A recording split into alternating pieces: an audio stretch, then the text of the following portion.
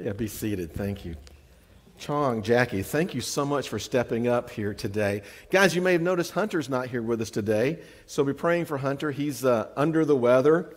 And I want you to know, Hunter loves his church so much that he came in, and then Jackie, who was singing over here, took one look at him and said, "Go home." And if you've been on the pastor's church thing with Jackie, you know, you just have to be careful. Choose your battles when you disagree with Jackie. Am I right, Anthony? So, all right. So Hunter's gone home. But Hunter's done a good job of raising up a team. So a lot of people are shifting around today. And I just want to say it reminds me that we've got a great church. So Chong didn't know she was leading today until like an hour before the service. And then she had another responsibility. So Nate came in and filled in with her responsibility. And so just all sorts of things that happen here. We've got a church full of servants that love Jesus and love this church. So just glad for you guys to be here, and I'm glad to be a part of it today. Well, welcome to the new year. We made it to 2024. All right. So now we are ready, all set for a brand new dumpster fire of a year, all right? So hopefully not, but we're going to talk about that today. But we talked last week about how it had been a rough year for a lot of people, and it had been a rough year in some ways for our church because we had a church without a permanent pastor for a while, but we've managed through, and God's done some good things. We've lost people, we've added people, but as I got thinking about that and thinking about some of the hard things that have happened, I just got reminded that, you know what, being a Christian is by definition hard. When Jesus talked to people, he never said things like, "Oh, come with me and everything's going to be okay." Well, he did say things, "Come to me if you're weary and heavy laden, I'll give you rest.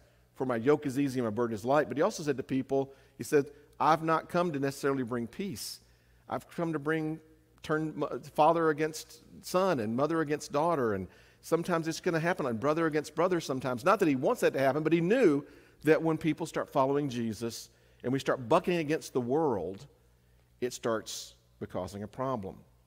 Or an old way of looking at this, when you're floating downstream, you don't get hit by a lot of junk. But when you're trying to swim upstream, everything the world's bringing downstream winds up hitting you in the face. And so that's what it's like, and that's what Jesus talked about. So as we start off this new year, I want to look at a passage that talks about that. But let me ask this question first. Are you a better Christian right now than you were in January of 2023? I'm not asking you to raise your hand or anything, but just think about it. Are you a better follower of Christ than you were a year ago? Or let me ask it this way. Do you want to be a better Christian in 2024? Now, most of us would say yes, but we have to think for a moment, what does it mean to be a better Christian? Well, let's just phrase it this way. Do you want to be more like Jesus? Do you want to be more like Jesus? That's what discipleship is, just conforming us to the image of his Son, conforming us to be like Jesus, to learn to be like him in everything. If you really want that, it's not easy. In fact, it's very hard. And sometimes we have to think about what changes specifically we need to make to be more like Jesus. So when we think about that, some of you may think, well, not some of you guys, but some people in those other churches, okay, might think, I don't know if I want to do that, okay? I want church to be easy. I want a church where I go in and I feel like just if I just do the basic minimum, everything's going to be cool. So you might be, I don't know if we can get it up here. I used to have a cartoon on my desk, and I got a copy of it here for you. Do we have the slide? Maybe we don't. There we go. The Light Church. Okay, and this may be what some people are looking for in a church. 24% fewer commitments. Home of the 7.5% tithe. For those of you who don't know, tithe is normally 10%, all right? 15-minute sermons. Yeah, good luck with that. 45-minute worship services. We have only 8 commandments. Your choice. So you can kick out 2 of the commandments you want to. We just use 3 spiritual laws. If you're my age, you know there used to be a booklet called The 4 Spiritual Laws. We have an 800-year millennium. In fact, we're everything you've wanted in a church and less. And so that's what some people are looking for. Fortunately, this is not Fresno Church. I don't think it is. If that's what you're looking for, then this is not the place for you probably. But if you're looking for something more, then that's the kind of church we want to be. Now, even though this isn't Fresno Church, let's be honest, we all have that tendency to want to phone it in once in a while, to want to coast. I mean, let's be honest. Think back when you were in school. If a teacher ever was dumb enough to say, "This won't be on the test," you all quit listening, didn't you? You'll quit paying attention if it wasn't going to be on the test. We all tend to coast at one time or another. I have that tendency too, to be lazy sometimes in our spiritual commitment. We get tired. But I'm thankful that this church has not gotten tired during this interim time. And we've had very few people leave the church. We've had many people step up into new responsibilities. We've had people join the church.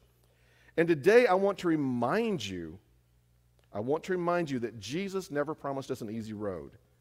He never downplayed the struggles that we would face.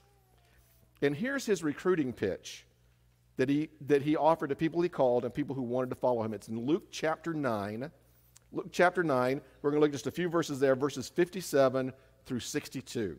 Luke chapter 9, verses 57 through 62. Here's what they're saying.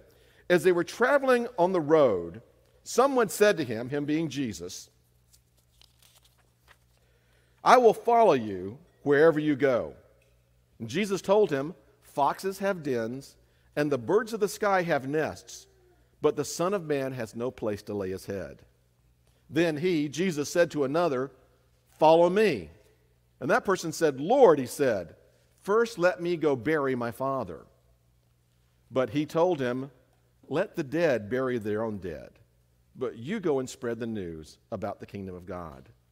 Another said, "I will follow you, Lord, but first let me go say goodbye to those at my house." But Jesus said to him, "No one who puts his hand to the plow and looks back is fit for the kingdom of God." Some harsh words from Jesus, but we'll unpack them here in just a moment. Let's pray. Father, as we look into your word today, we really want to focus on what it means to follow you.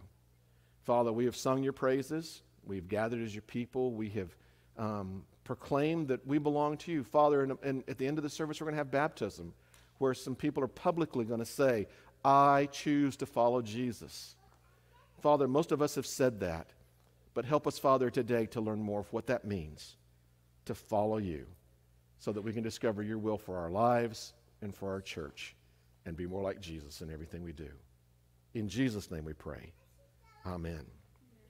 Well, let me set the stage for what's going on here, okay? Even though this is not halfway through the book of Luke, it's Luke chapter 9, this is actually Jesus' start of his final journey to Jerusalem. You may not have realized that, but over half of the book of Luke is devoted to like the last week or two of Jesus' life here on earth before his crucifixion.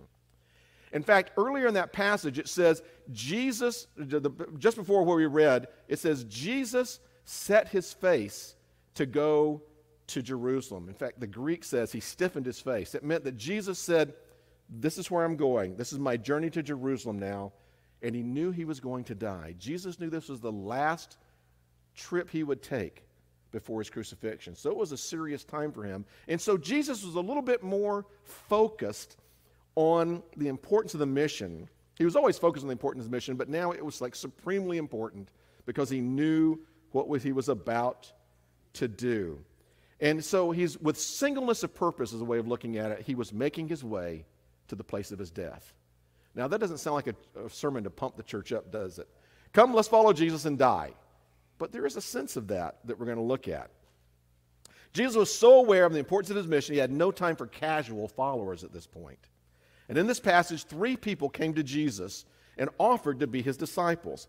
And how Jesus responded to each one of them gives us a little insight into how we can grow as disciples and how we can help our church continue to be the kind of church God wants us to be, and how we can grow spiritually and we can grow physically for him. So let's say the first thing this passage teaches us, the first disciple teaches us to accept problems.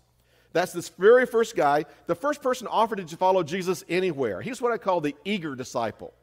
So he was eager to do it. And you've seen some people like that, the people that just, they follow you, they're eager to jump on it, and then what happens usually is they meet the church's cold water committee. All right? Every church has one somewhere. They get somebody to calm down. So he was eager to follow Jesus. This time Jesus tried to slow him down a little bit. So he says, "Jesus, I will follow you anywhere." Now, there's a parallel passage of this in the book of Matthew that says this person was a scribe. A scribe was a person who studied the law. It was a theologian of the day. It was somebody who really learned a lot about the Bible and a lot about the Old Testament scriptures. And so this guy was fairly important person in Jewish life. And you would think that Jesus would be excited to have this person follow him. If we had somebody like, if the mayor or the chief of police or somebody important that we thought, came and became a part of our church, some of us would be like, yeah, that feels good. We're a good church. We've got this important person following, being a part, throwing in with us here. But Jesus didn't encourage this guy. In fact, he discouraged him. Jesus told him that even foxes and birds have it easier than somebody who follows Jesus would have it. And as far as we know, Jesus never owned a home. Everywhere he went, he had to borrow lodging.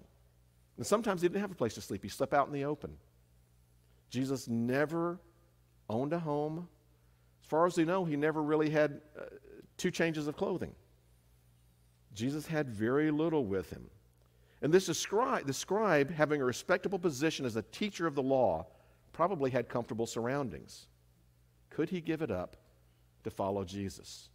Would he be willing to give up that comfortable surroundings to follow Jesus? If he knew how many problems there would be in following Jesus, would he still do it? If he knew that Jesus was walking to his death, would he still be eager to follow? That's the interesting thing. That if Jesus was saying to each one of you, I am going to my death, I want you to follow me to my death, would we be willing to do it? To be honest, when I first became a Christian, I don't know if I would have or not. I honestly don't know if I'd understood it all at that point. But that's what Jesus is doing. His call to us is also a call to die. Not die physically, but die to our old natures and to follow a new way of living. Now, the Bible doesn't say what the scribe's response was. It only tells us enough to remind us that there are prices to pay in following Jesus. If we're going to follow Jesus, we must accept that there's going to be problems. It's going to cause problems in your life. It's going to cause people in your life who don't follow Jesus to not understand some of the things that you do. There's a Christian by the name of M. Scott Peck. He's a Presbyterian Christian. He wrote a book called The Road Less Traveled. I don't know if any of you have read it or not. It's an older book now. It's more of a psychological book. It's not a Christian book per se, but the writer does have faith in Jesus. But he starts off, the first line of his book says this: life is difficult. It is a great truth, because once we see this truth, we transcend it. Once we know that life is difficult, then life is no longer difficult. He goes on to say it's simply just life then. And that's one of the things I think we need to accept and follow Jesus. Say following Jesus is going to be difficult. So when somebody doesn't understand what you're doing, or when you want to get mad at somebody who cuts you off, or somebody who treats you badly at your house or at your office or in the store, and you want to react to them in your worldly way and you can't because of Jesus, you have to say, hey, that's what I expect. If you have people who've broken off relationships with you because you follow Jesus, that doesn't happen too often in our country, but we have brothers and sisters that have been a part of our church that have had family members that have rejected them because they followed Jesus, and they realize that's part of the cost of following Jesus. If Jesus asks you to give up something, maybe it's something bad for you, okay? Then would you be willing to do it? What if Jesus asked you to give up something that most people thought was good for you, but Jesus said, for you, this is something you need to give up for me? Would you be willing to do it? If you wound up being poorer in your retirement because you were generous with the money Jesus gave you, would you be okay with that? That's what he's asking us to do. I love the fact how quiet it is in the church right now, because we're talking about some hard things. We're talking about some hard things here.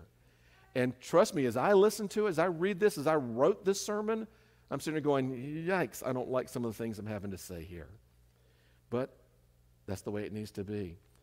But actually, that's a good thing. There's another kind of Christian by the name of Brene Brown. I don't know if you've read any of her books. She's a popular researcher, psychologist now. She says this, actually, in one of her books. She says, comfortable learning environments rarely lead to deep learning. And what that means is that it's when Jesus challenges us, when he makes it difficult for us, that's when we actually grow. That's when we get stressed. Think about it. If you had a class that was too easy for you, you don't learn anything in a class that's too easy. Okay, Alec, you're starting Fresno Pacific, aren't you? Okay, and you'd love to have easy classes, wouldn't you? They're like, I get this, okay, but it would bore you and you wouldn't learn anything. So Sam, when he comes up and he's complaining about the class and he's complaining about stuff, you just look at him and go, hey, this is when you're learning right here, okay? And then just don't listen to whatever he says after that, because it may not be a happy thought, all right? But you have to admit that, student. Okay, isn't it true, ladies? That it's when it's hard is the only time we're really learning. Okay, that is the way it is. It's only when it's hard. And so Jesus sometimes needs to stress us. It's the way he's made us that we need to actually learn. It's only in the tough times. I don't usually learn. Okay, I'll put it this way. For years in my life, I didn't know much about empathy.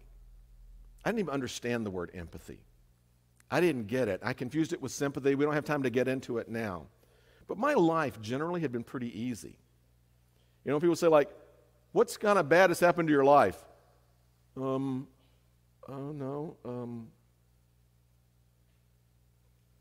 didn't get into the fraternity I wanted to get into in college. I mean, that's like when I think about hard things like that. I'll be the kind of people who look at me and go like, dude, you just don't get it.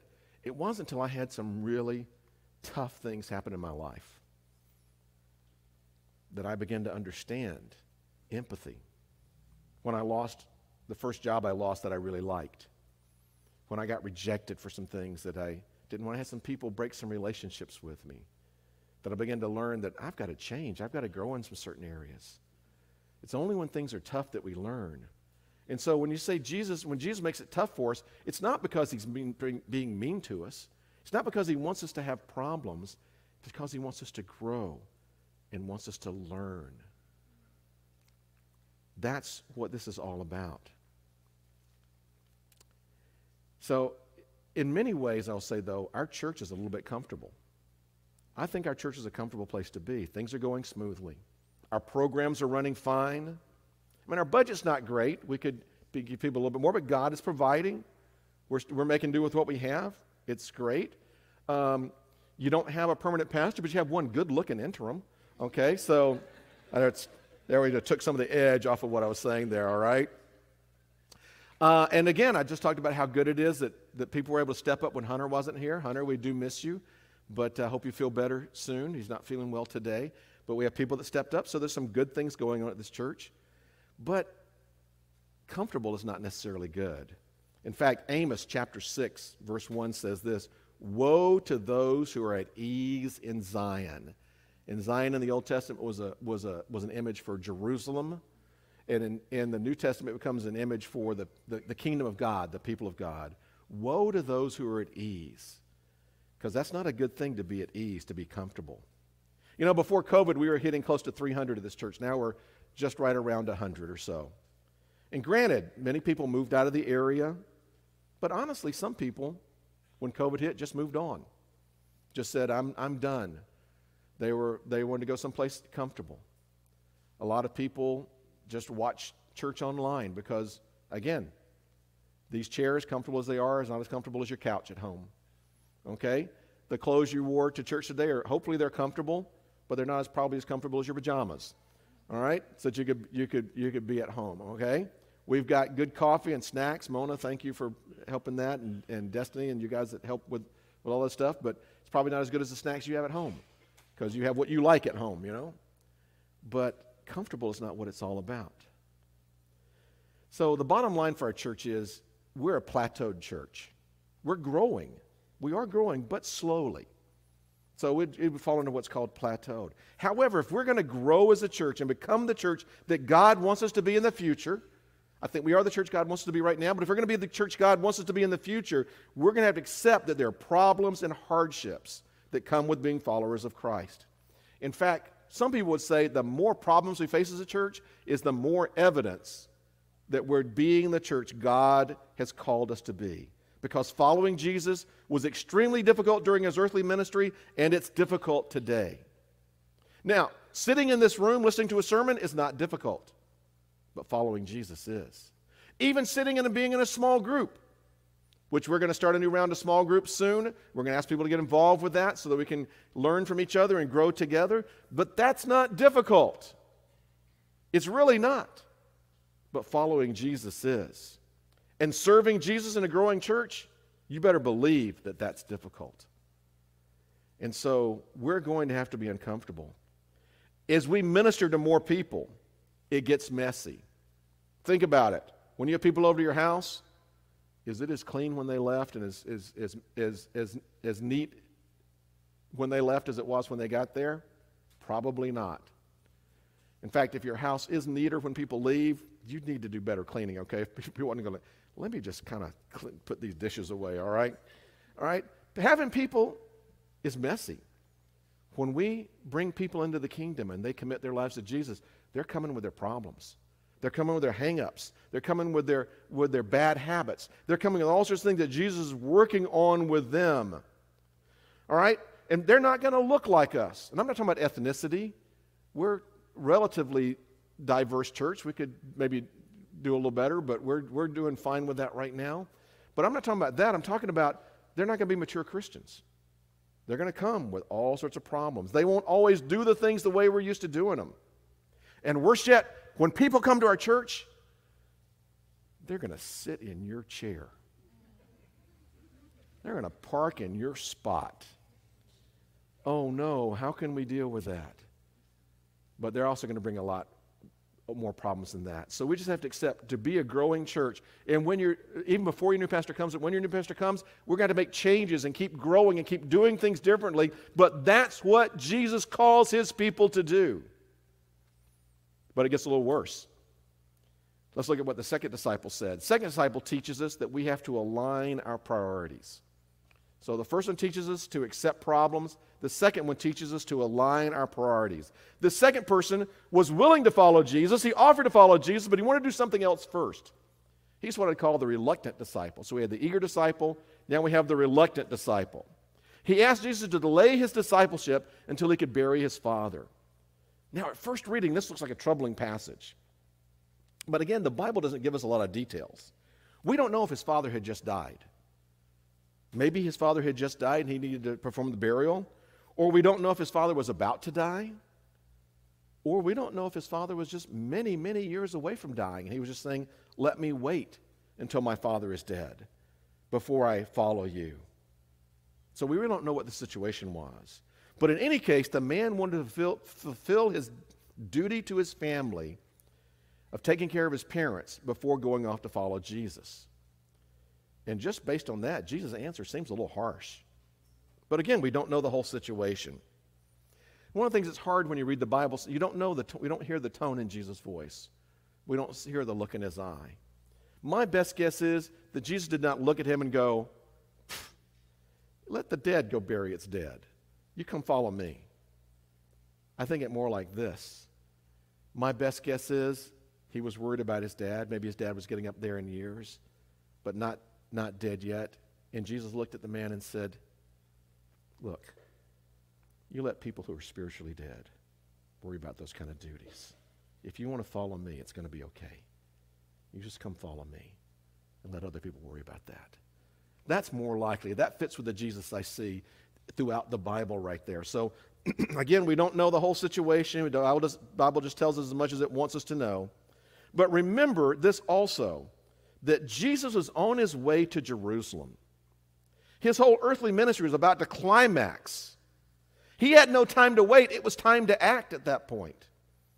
And I think there's a real sense where Jesus said, if you want to follow me, you got to do it now. Because I won't be here in this way after this. This is the time to step up. And if you're serious about it, you got to do it now. Not that you can't follow Jesus after his death and resurrection, but to that man following Jesus the way he was thinking about, there was no other time to wait. Jesus said, it's now or never as far as following me physically like this.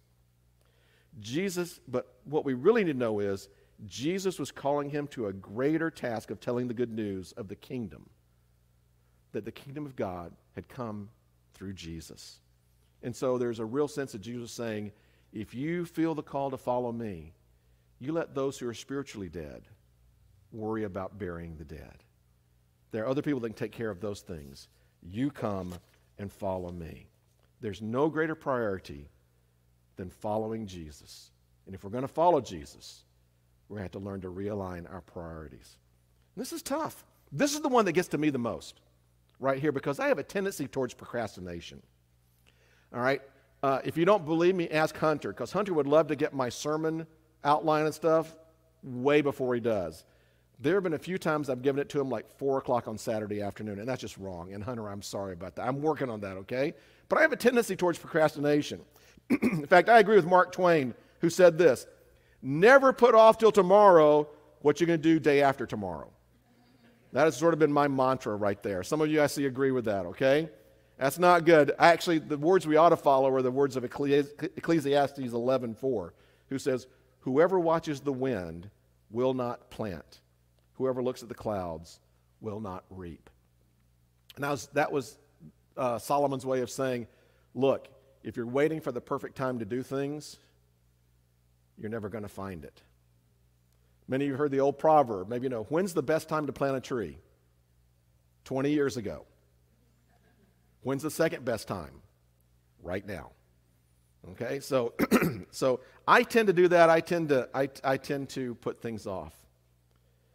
But a lot of Christians procrastinate their own spiritual growth, and that bleeds over into the growth of the church. A lot of people say, you know what? I want to fully commit to God, but I want to wait till I finish high school, or I want to wait till I finish my studies, or I want to wait till we have our first kid, or I want to wait till after. Look at you guys. So thank you for being pregnant, so you can be that illustration there. Okay, line up somebody else after you're done. So we should always have a pregnant lady in the church. So I've got sermon illustrations here. Okay, but it could be your temptation to say, oh, we'll while the kid's young, we'll have to back off a little bit there, and then once we get them through elementary school, then once we get them through junior high, then basically.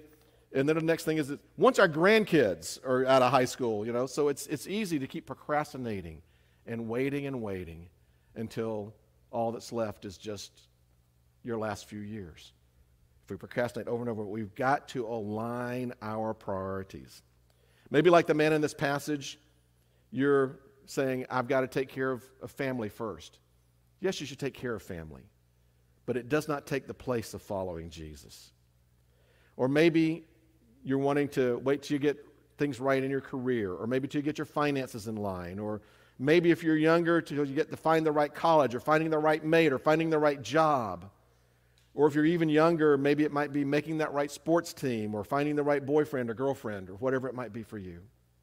Now, church, I want to tell you this. I don't expect church to be your number one priority. Let me say that again. I do not expect Fresno Church to be your number one priority. Family does come before Fresno Church sometimes. But even though Fresno Church is not your number one priority, Jesus is. And there's a difference between Jesus and church. Right. So you can take care of family, back off on some church responsibilities you need to, but only if Jesus says it's okay. Jesus comes first. In fact, Jesus is so far in front that everything else is almost invisible when you're focusing on Jesus. It's not like Jesus, then family, then church, then job. It's like Jesus, and then way down there is family, church, job, health, career, whatever else you want to look at. Way there. That's the way it's got to be, to align our priorities. I can't tell you what it is that Jesus wants you to do next, but I do know this. He wants you to grow. He wants you to be more like Him. He wants you to figure that out. And the beginning of the year is a good time to figure that out. To ask God, what is it I can do? What is it I need to do to be the kind of person you want me to be in 2024? And if you let anything be a bigger priority than following Jesus, then that thing becomes your God. Whatever is in first place in your life, that is your God. And do you want your spouse to be your God? I don't think most of you do. Do you want your job to be your God? I don't think any of you want that. Do you want money to be your God? Nobody wants that. But whenever you put any of those things first, that becomes by definition your God. And with Jesus and following Him, there's only two answers. There is yes and there is no, and that's it.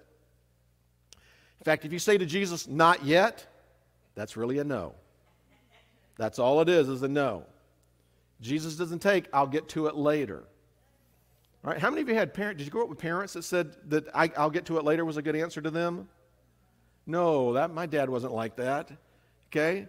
And so hopefully yours weren't either. Well, Jesus is the same way. If he asks you to do something, then he wants you to do it, and do it now.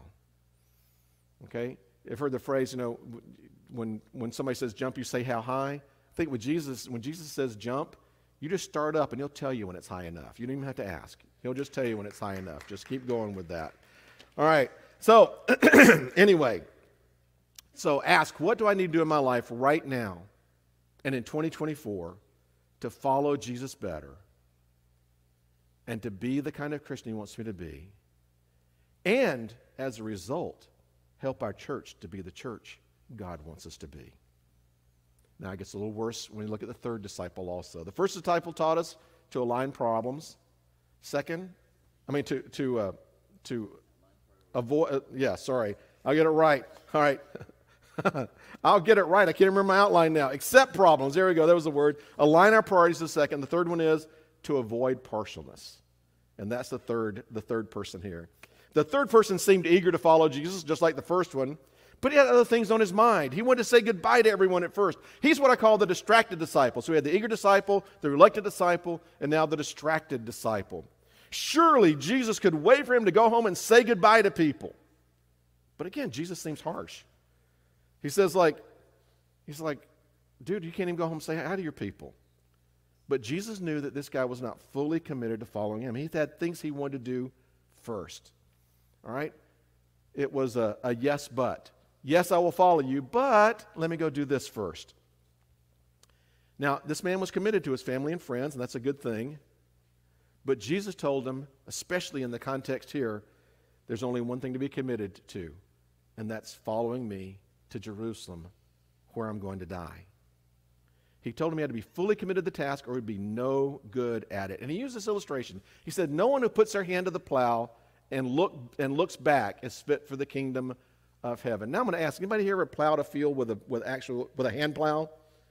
I've never done that, but oh goodness, I've heard my father tell stories about it over and over again. So I feel like I was there, all right? And my dad would tell me in plowing a field, if you're going to plow a straight furrow in a field, there's only one way to do it. You pick out something at the other end of the field that you're going to focus on, straight ahead of you, a fence post or a tree or something, and you set your eyes just on that, and you just follow looking at that. And he said if you turn to look how straight your thing is, you're going to turn naturally when you do that.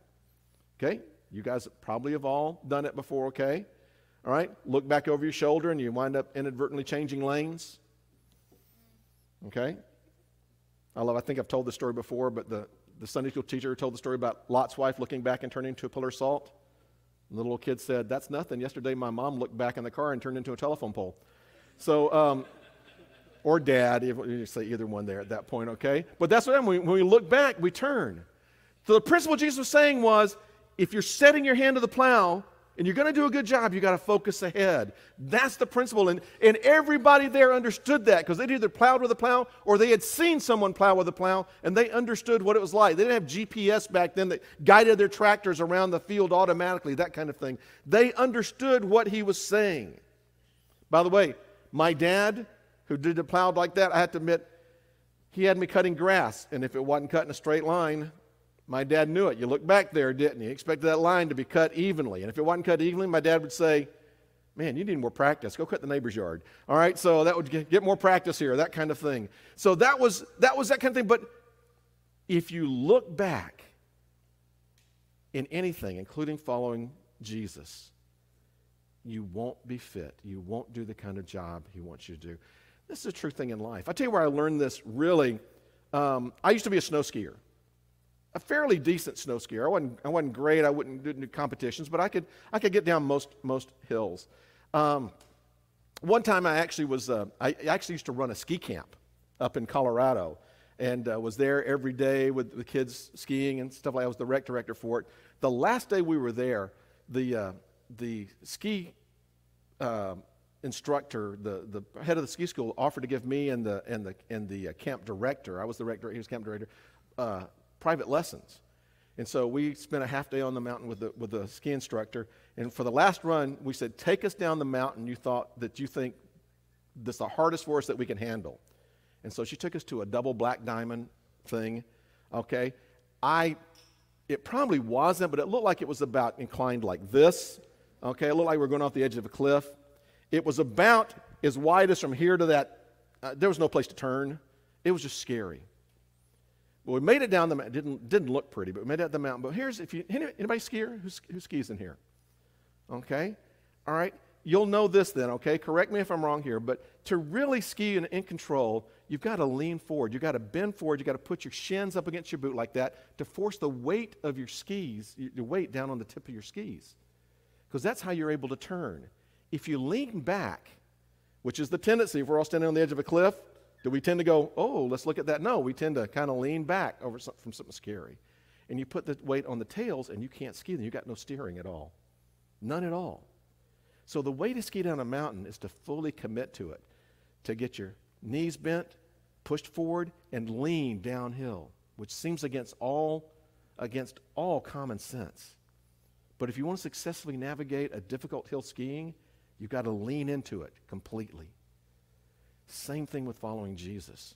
If we lean back, and I love the fact, I think Jesus invented skiing so it'd be a good sermon illustration one day, okay? Wonder if I can go back and deduct my ski passes as a business expense now, all right, since I used it for, all right. But that was the idea. In skiing, you've got to commit to it. In following Jesus, you've got to commit to it. And listen, it's a tendency that we don't.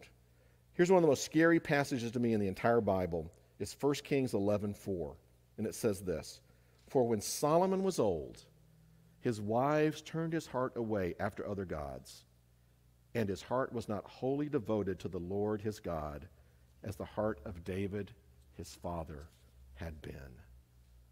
That's scary. I don't want that to be said of me or anybody in our church. That they were, and you can think of people, they were on fire for Jesus at one point, but now they've gotten distracted by other things. They've got turned away. I've seen it over and over again. I've seen it in one of the best examples I can think of is several young ladies I've known that finally found a guy who wasn't interested in Jesus stuff, and their focus was on him rather than on Jesus, and they walked away from the church fellowship because of that non-believing guy that they wanted to follow. And it could be said for men too, for any of us. But Jesus had no partial commitment. He was on his way to his death. He had no time for anyone who wasn't fully committed to him. Now, he would take time to help those who struggled because they lacked ability, but not those who lacked commitment. His mission was too important. And what's our mission as a church? It's not to be comfortable or to be at ease or to be relaxed. It's to develop a passionate relationship with Jesus so that we can go out from this place and take the message of Jesus to a hurting and dying world starting right here in Fresno. Nothing else is more important. And the closer we individually are following Jesus, the better we'll be able to take that message out. Now, I'm not trying to make anyone feel guilty, I promise. I'm trying to give you an honest preview of what I think needs to be ahead of us in 2024. We're not here to make things easy for ourselves. In fact, finding a new pastor is not going to solve problems at our church. It's going to cause problems. That's going to happen. And if you choose the right guy, he'll stress us. He'll not push us beyond our ability, but push us to be who Jesus wants us to be. And that's what I want to do in the time that I have left with you. We have an amazing mission together as a church, but it can only be done by committed followers of Jesus. We have an amazing mission field around us with tens of thousands of opportunities to share the message of Jesus. It will be a hard task. It'll be a task that will cause you to rethink and to reset your priorities. It's a task that will call for a total commitment of your life to Jesus. Anything less is simply not worth the trouble. Let me say that again. If you're here with a partial commitment to Jesus, you're wasting your time. It's not worth the trouble. Now, you're welcome here. We love you. We're praying that you will grow. But it's only worth it if we're all in and following Jesus with a 100% commitment. So what can you do? First, I want you to accept that being in a church that transforms lives will be difficult. It really will. Being in a church that transforms lives will be difficult. Second, I want you to reevaluate your priorities during January. In fact, it's something we should do all year long, but particularly here at the beginning of the year. And make sure that Jesus truly is first place in your life. I can't tell you whether you've got something else in front of Jesus in your life, but the Holy Spirit can, and he will if you ask him. Third, get rid of any yes buts in your life. Okay? Don't be a yes but. All right? Don't say, I will do that. Yes, Lord, I will follow you, but. Because anything that comes after the but is a no. All right? In fact, that's one of the reasons why we're asking. Some of you are going to find it stressful just to do the scripture reading. We're asking you to do that. I'm not going to ask you to raise your hands, but hopefully all of you have picked up the bookmarks, or you've got the reading plan, or you've gone on. By the way, you can take YouVersion and make it your church now too, okay? So you can do. Were you going to make that announcement too, Jackie? Am I stealing that from you? All right. But some of you are finding this difficult, but maybe getting into God's Word is what you need to push yourself with right now. In some way, figure out where your yes buts are and get rid of them. And then finally, I want you to look around and identify someone who's missing today and reach out to them this week to stay connected.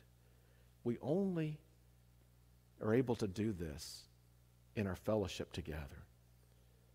If people are out there on their own by themselves, they're not a part of this fellowship, well, those are the ones that get taken by the evil one. The ones who aren't part of the herd. The ones who are out there all by themselves. That's where we fall apart. You know, there's an old saying, if you want to go far, go by yourself. But if you want to go fast, go by yourself. But if you want to go far, go with a group. And if we want to go far in our growth together, in our growth as believers, we need to do that as a group together. That's why when we start small groups, I want you guys to be involved with them. But for now, just look for someone that's missing this week and let them know they were missed, that they were loved, and that we want them to be on this journey with us into God's plan for our future. Let's pray. Father, thank you again for all the people who stepped up, the people who have done a great job of not only just today, but Father, people who have stepped up in many different ways, helping our church to be the church we need to be, helping us get through this interim time. And Father, as we continue to move into your preferred future for us, Father, I pray that you would guide us together as a church, but individually. I pray each person in this room, you might identify what it is that's standing in their way right now, what it is that they need to work on, what it is they need to change in their lives right now to be a fully devoted follower of Christ. And Father, then use all of this to bring us and our church into the place where you can use us in your kingdom and where we can serve you and lift up the name of Jesus throughout Fresno. In Jesus' name we pray. Amen.